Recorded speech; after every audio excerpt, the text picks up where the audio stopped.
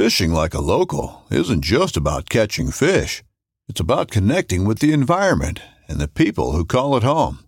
It's about hearing the stories and traditions that have been passed down for generations and sharing unforgettable moments with the people you meet along the way. Fishing like a local is having an experience that stays with you forever. And with Fishing Booker, you can experience it too, no matter where you are. Discover your next adventure on Fishing Booker. This upcoming concert season will be all about the boots, and Tecovas is your stop for the best in Western style. Tecovas has seasonal and limited edition offerings this spring and summer, including men's and women's boots, apparel, hats, bags, and more. All Tecovas boots are made by hand in a time-honored tradition with timeless styles that are always on trend. And Tecovas has first wear comfort with little to no break-in period. It's hard to find this level of comfort paired with this level of style. Stop by your local Tecovas store, have a complimentary drink or two, that's WCB style, and shop new styles. The smell of fresh leather and friendly staff are at your service. Many stores even have leather custom branding to make your boots truly personalized. And with regular live music and events, there's no in-store experience like it. If you can't make it into a store, just visit tecovas.com. That's TECOVAS.com. They offer free shipping on all boots, as well as free returns and exchanges, and ship right to your door. Go to tecovas.com and find your new favorite pair of boots today. All right, I'm Chris Avina with American Outdoor News. Today, we have the co-author of The Barrens, which is a book coming out shortly based on a compilation of somewhat true life events, correct? Yeah, so the book comes out May 3rd, and it is based in large part on a trip I took when I was 18 with 3 other women. Summer camp sent us out to the Phelan River in the far northern Canadian Arctic above the Hudson Bay. And we paddled about, 500 miles for about 50 days. Yeah, and didn't see anyone else until like the last week when we ran into a group of fishermen. So it was just us in an area so far north that in the summer the sun doesn't set and trees do not grow. Yeah, it's a very incredible environment. Now that's a hell of a trip for 3 women to take. How experienced were you on canoeing down these rivers? Well, so I had been doing trips with this Camp Widgewagon in northern Minnesota. It's a canoe-based camp primarily, but they also have backpacking. And I started at the age of, I guess I was 12. I was going into 8th grade, if I remember correctly. And I started with a trip for a week in the Boundary Waters. And my family has property in northern Minnesota right on the edge of the Boundary Waters. So I grew up canoeing. I really loved canoeing, but those were my first experiences really doing tripping in a more concerted, serious way. And then developmentally, the trips just kept getting longer in more challenging terrain and more remote areas with more technical elements. The first time I did Whitewater, I was 16. And when I was 17, we started doing some more courses in it. Well, so when I was 16, I went on a trip to the Blood Vein River in northern Canada, and that has some, grade 3 whitewater. So I did get to experience like a lot of whitewater. That's, I think, where I learned the most. And that was also with just 3 other women, and that was a trip of around 30 days. And then when I went to the Arctic, I think that was the first time that I had really certainly been in an area so remote, that even a matter of getting an emergency evac can be difficult in terms of weather. At the camp, we had an emergency evac. We couldn't get a helicopter out to get the group for 3 days because of weather conditions. So yeah, it was definitely a different experience and really surprising to be in just such a different space where it's like you look up at night and it's not even night, it looks like dusk. You can't see the stars. Yeah. Now, 500 miles through the Arctic is very remote. Mm-hmm. What kind of survival skills do you need to prepare for this because of all the perils that you can inadvertently stumble across. There's bears, there's wolves, there's rough terrain, there's injuries, as we read in the book. How do you prepare for that? I'd say realistically, going into an area like that, the biggest threats that you are going to face are going to be, let's say, water first, weather second, and then everything else comes third, including even like food resources at times. But yeah, you really have to just prepare to treat the water with respect, treat particularly the rapids with respect, make sure that you are scouting and know what you're about to do. That's a big matter of safety. And also, I think you travel really differently in sizes of groups. Like when it comes to weather, because we were a smaller group, we were able to push through different weather events. Mostly wind is a really powerful enemy in an area with no trees. That's covered in the book, especially when you get to the lake portions of the river. The wind sweeping across the barrens creates, I was looking at about 2-meter high swells on a lake, and I'm in a canoe doing a 4-mile crossing.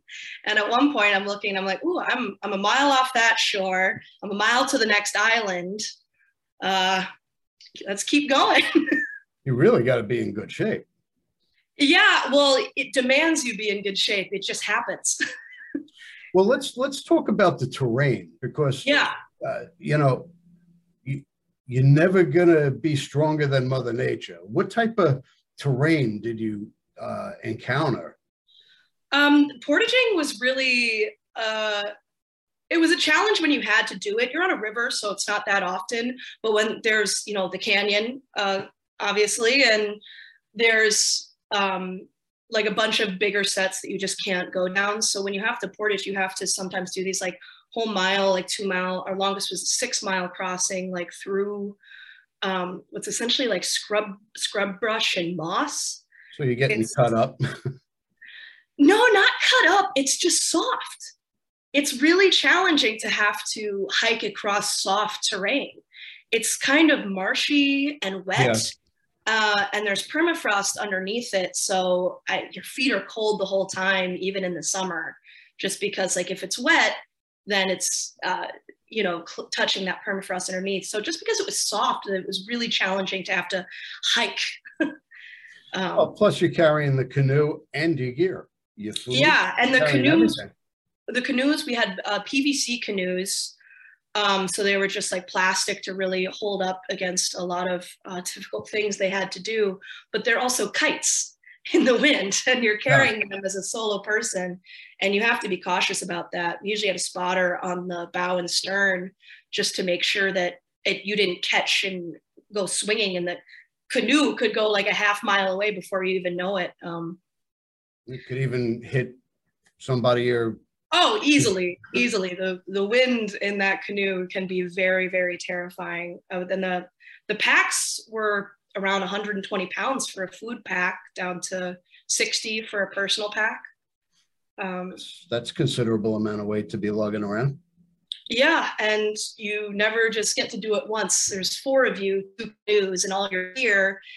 It's not just one hike, it's back and forth. But that's the most fun part of portaging, is coming back with no equipment. You just get to take a relaxing stroll and look around. All your food is gone, and yeah. Yeah, you hope it's still on the other side untouched when you get there. So what about, it's very easy to lose your gear. Hitting rapids and anyone who's been rafting or canoeing knows that, you could flip and lose everything in a heartbeat. Yeah. And that does happen. I know a few groups who it happened to. We were fortunate enough to not have any, we didn't have any dumps where we had loaded boats. We had one where we were running a set just to fall for fun. Mm-hmm. But Yeah, I do know a group who had a dump and lost half their equipment, and they were the ones who couldn't get an evac for about 3 days, and they were stranded without a tent Wow. after having just gone into the Arctic River, and it was a very scary situation.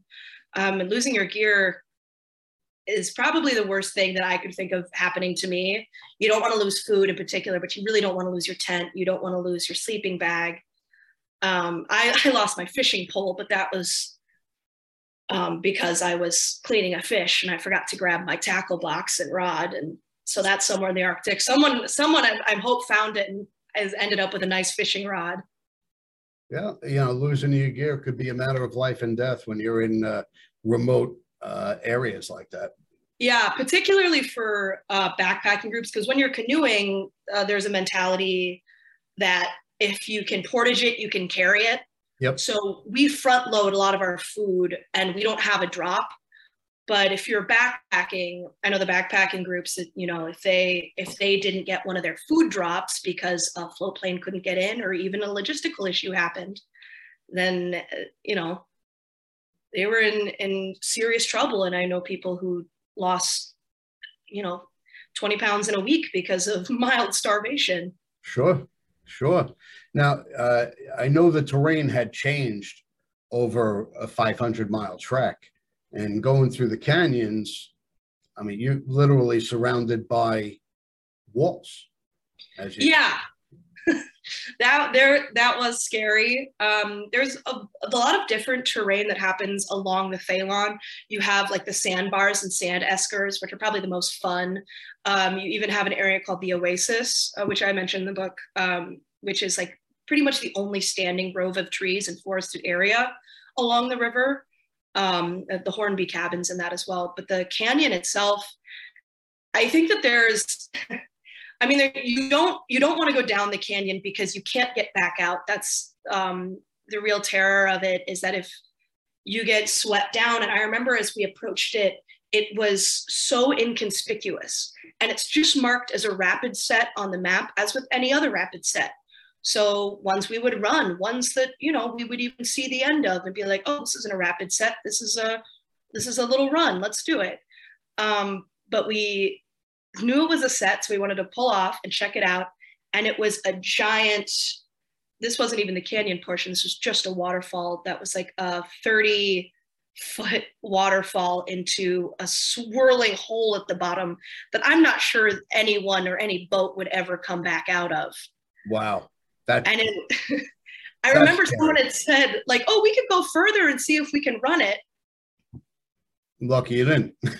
Yeah, get out of your boats and scout, even if you think that the run-up does not look very challenging. I remember it looked really still. It kind of had this still swirling eddy feeling about the whole top of it.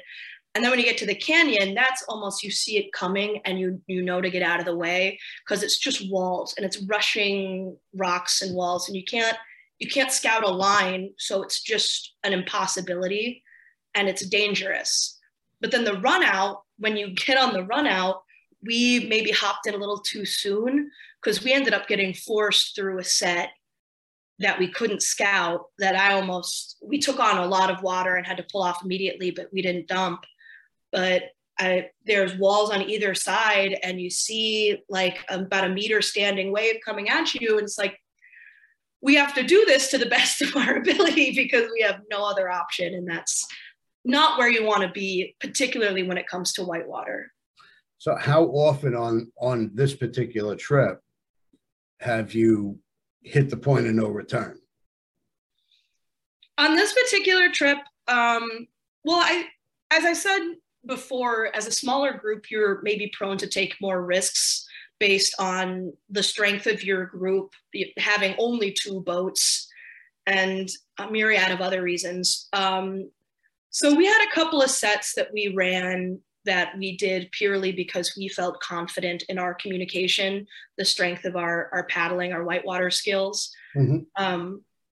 That, were admittedly dangerous lines that if we had, missed our line, we would have been at serious risk of injury or death. Uh-huh. And then the crossing too, that was, I think, one of the more terrifying things that we did. It felt like crossing an ocean, really. But we had been stranded on an island on Aberdeen Lake for about 3 days at that point. Mm-hmm. And we weren't going to make our pick if we didn't move. So it was a choice we made. And we were the only group who completed our route that session because of the wind. Yeah. That's a life challenge. Yeah. And I look back and I'm like, I don't know, I'm glad I did it. But at the same time, yeah, when I say like there was a moment where I'm like, okay, I'm a mile from each shore and I'm just with these waves, I wouldn't make it if we went in. So you just have to keep moving. I think that requires a lot of trust in the person next to you and a knowledge that you just have to keep paddling and moving forward, which comes up in the book.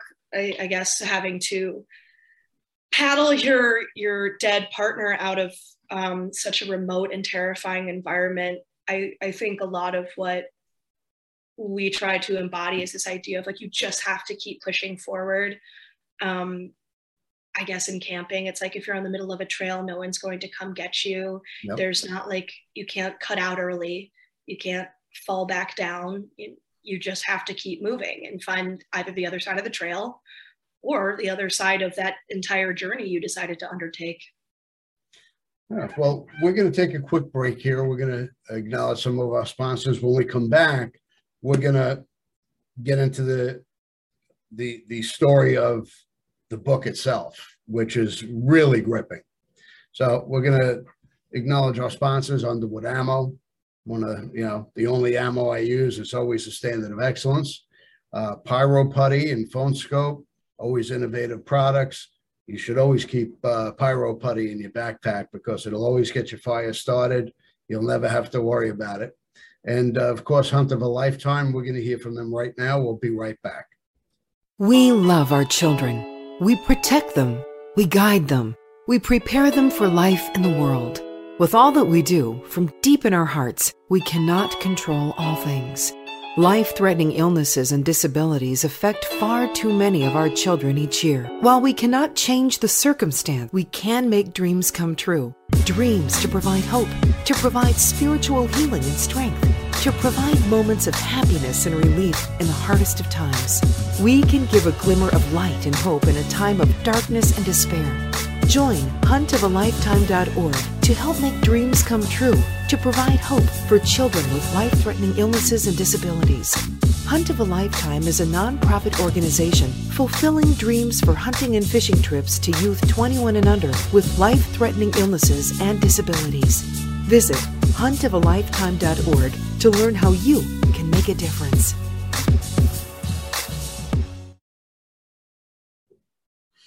Okay, and we're back. We're here with Ellie Johnson, co-author of The Barrens.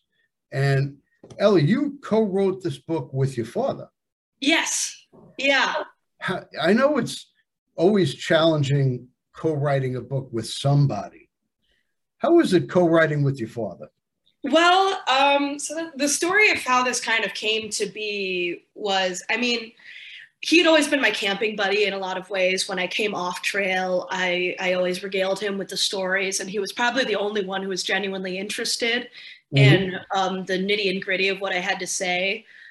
And when I went to college, I was in Burlington, Vermont, at the University of Vermont, and I was doing some writing courses. I'm an English major. And my dad says, oh, you should really write a short story about, two girls who go paddling on the Thalon. Like, what if one of them gets hurt or dies and the other one has to get her out? And I was like, I'm busy. You can do that.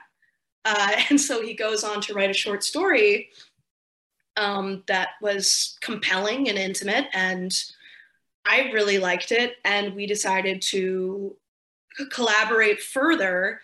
Him from more of a fiction standpoint. I'll say at the end of the day, he's the writer and I'm the story.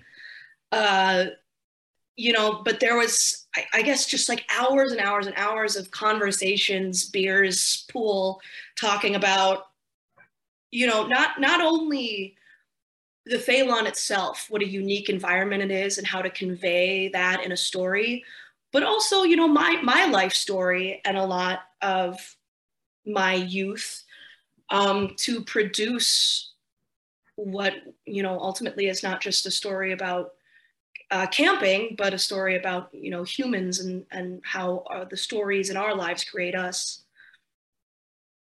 Well, there's certainly a lot of adventure there, and uh, uh, some of it has to be taken from your own knowledge, your own experience, your own sense of life. Yeah, you know, grizzlies. I had a grizzly encounter when I was on the Ceylon, but not nearly as interesting. I tell people that we were just paddling along the shore and we turned a corner and I was like, oh, that's a weird looking boulder. And then the boulder turned and looked at us. So we had to cross the shoreline and it followed us for a tiny bit, but then wandered back inland. And I mean, grizzlies are just massive and terrifying. They look at you with bad intentions.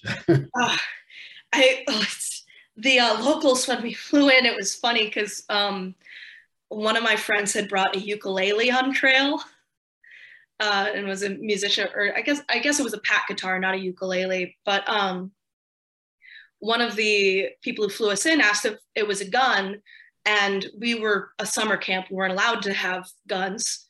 Sure. And we said, oh, no, it's a guitar. And they were like, oh, what do you have for the bears then? And we said, oh, we have bear spray.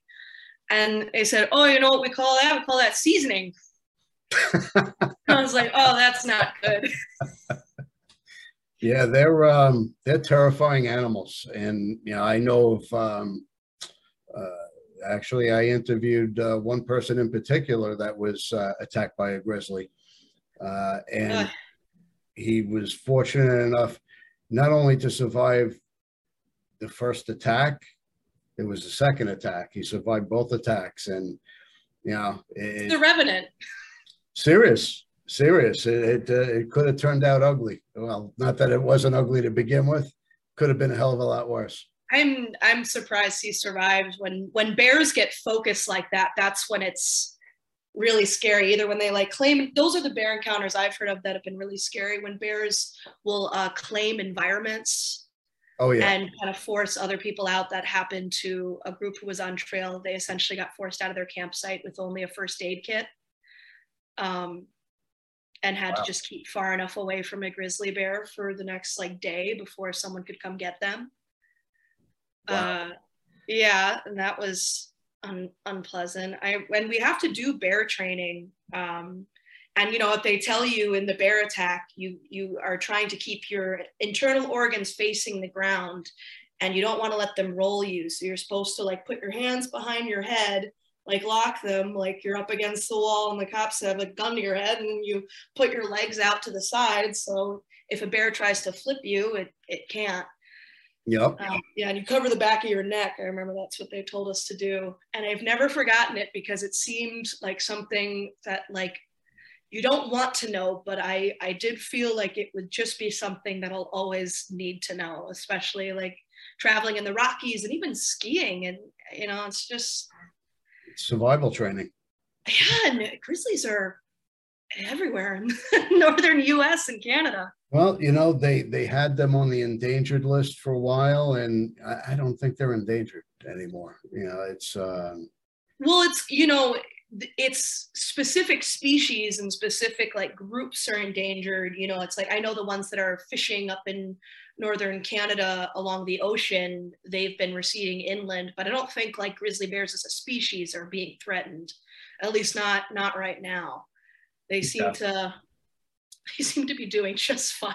They're flourishing. So the two main characters from the beginning of the book that I've gotten up to was Lee and Holly, two young college women who took this endeavor down 500 miles of river. And one of them gets really badly hurt right from the get-go. Yeah. Now, is that based on real life, or is that, you know, a little bit Hollywood license? It's a little bit Hollywood licensing, just because that ends up like being the core of the story is just, paddling someone out who's injured. I guess what ends up being the main difference here, and anyone who's really gone to these remote areas could consider, like, the worst case scenario is that you lose your means to call for help. Yeah. And that's why everyone says have three, have two, have three, don't have one. Don't just have a beacon. Don't just have a sat phone. You have two things or three things and you keep them separate. We had a beacon and a sat phone and kept them in two different boats. It was really unlikely to swamp both boats. And if we swamped both boats, then we were already screwed. You're really up the creek without a paddle. Yeah. So we start with the basic premise of, like, oh my God, how scary would it be if you only had one thing and you lost it? Because your only option then is to just keep going and just keep paddling out. Yeah. Well, to me, it's a very strong story. The writing is really amazing. And like I said, just setting the tone of the story, it's not only are you trying to survive and get out, you're trying to, the character is bringing an injured friend strapped into a canoe, or trying to get you out of there is that's an undertaking in itself. And if you watch Burt Reynolds in Deliverance, you see right there the issues of trying to get somebody out of a river. Well, so there was a group at camp, and I'm really close friends with a few of the people who are on this trip. They were paddling the same river, a lower portion that Holly and Lee don't even get to in the book, but they had a bad dump. One of the boats went down and they ran out of the set. They lost half their equipment, and one of the girls was essentially found like almost a half-mile downriver, washed up and hypothermic. Wow. And they had lost their tent and were stranded. And it took them, I think the afternoon on the third day is when they finally got an evac, and they had spent pretty much that entire time using the sleeping bags they had left that were dry and the clothes that they had to keep that girl alive and warm. And she perked up after the first day, but it was still absolutely terrifying and traumatizing to everyone involved. And yeah, I think that in a lot of ways inspired that story too, just like talking to people about just like the very true terror of just feeling so alone with the situation you have in front of you. You don't call 911, you don't call an ambulance, and you try to call that one person who can just come get you and tell them what's happening. Yeah. The first people we call is camp, because they organize our resources, they have our insurance, and they have rescue resources on standby. But at the end of the day, it's just you out there, trying to rely on the medical knowledge you have from Woofer to keep, an 18-year-old girl alive.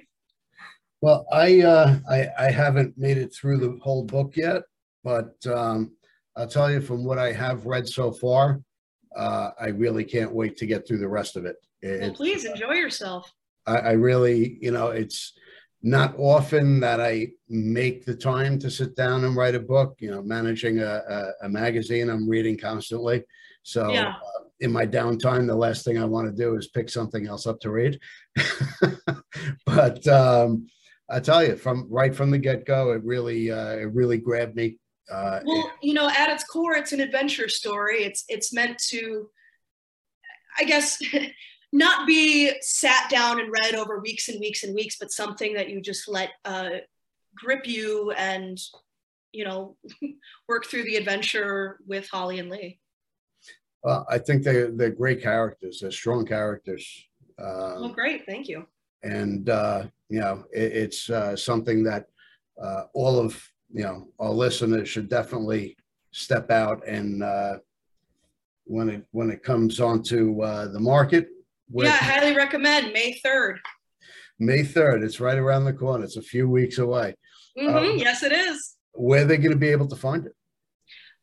So we're publishing through Arcade Publishing. It's distributed by Simon and Schuster. You can literally just Google the Barons and the Barons book, and it will pop up nice and quick for you for purchase on Amazon, through Barnes and Noble online, any online retailer. And we are going to be at Magazine Quinn in the Twin Cities as well. Do you have a website or social media that people could follow you on? Yeah, so I am on Instagram at LEJ418, and my father is on at Kurt Johnson Books on Instagram. No website as of right now, just the Arcade Publishing website, or the Barron's book for Arcade.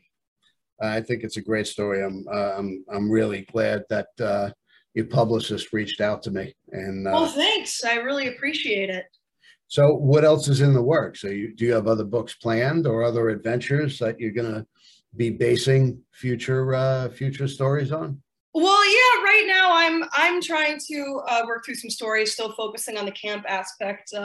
What I'm looking at right now is moving towards the East Coast side of the camping history. But my father has a book that he's working to get published right now called Las Vegas Turnaround, which is based on his time working as a nightclub manager in Las Vegas. He did that for about a little under 10 years, I think. And that's pretty exciting. Oh, it was the 80s. Boy, does he have some stories. Yeah. It's a good book. I really hope it sees market. Well, I'm looking forward to it. I definitely appreciate you coming on. Yeah, I really appreciate you for having me. And well, like I said, May 3rd, the Barons, check it out. You're not going to be disappointed. All right. Thank you. Thanks again.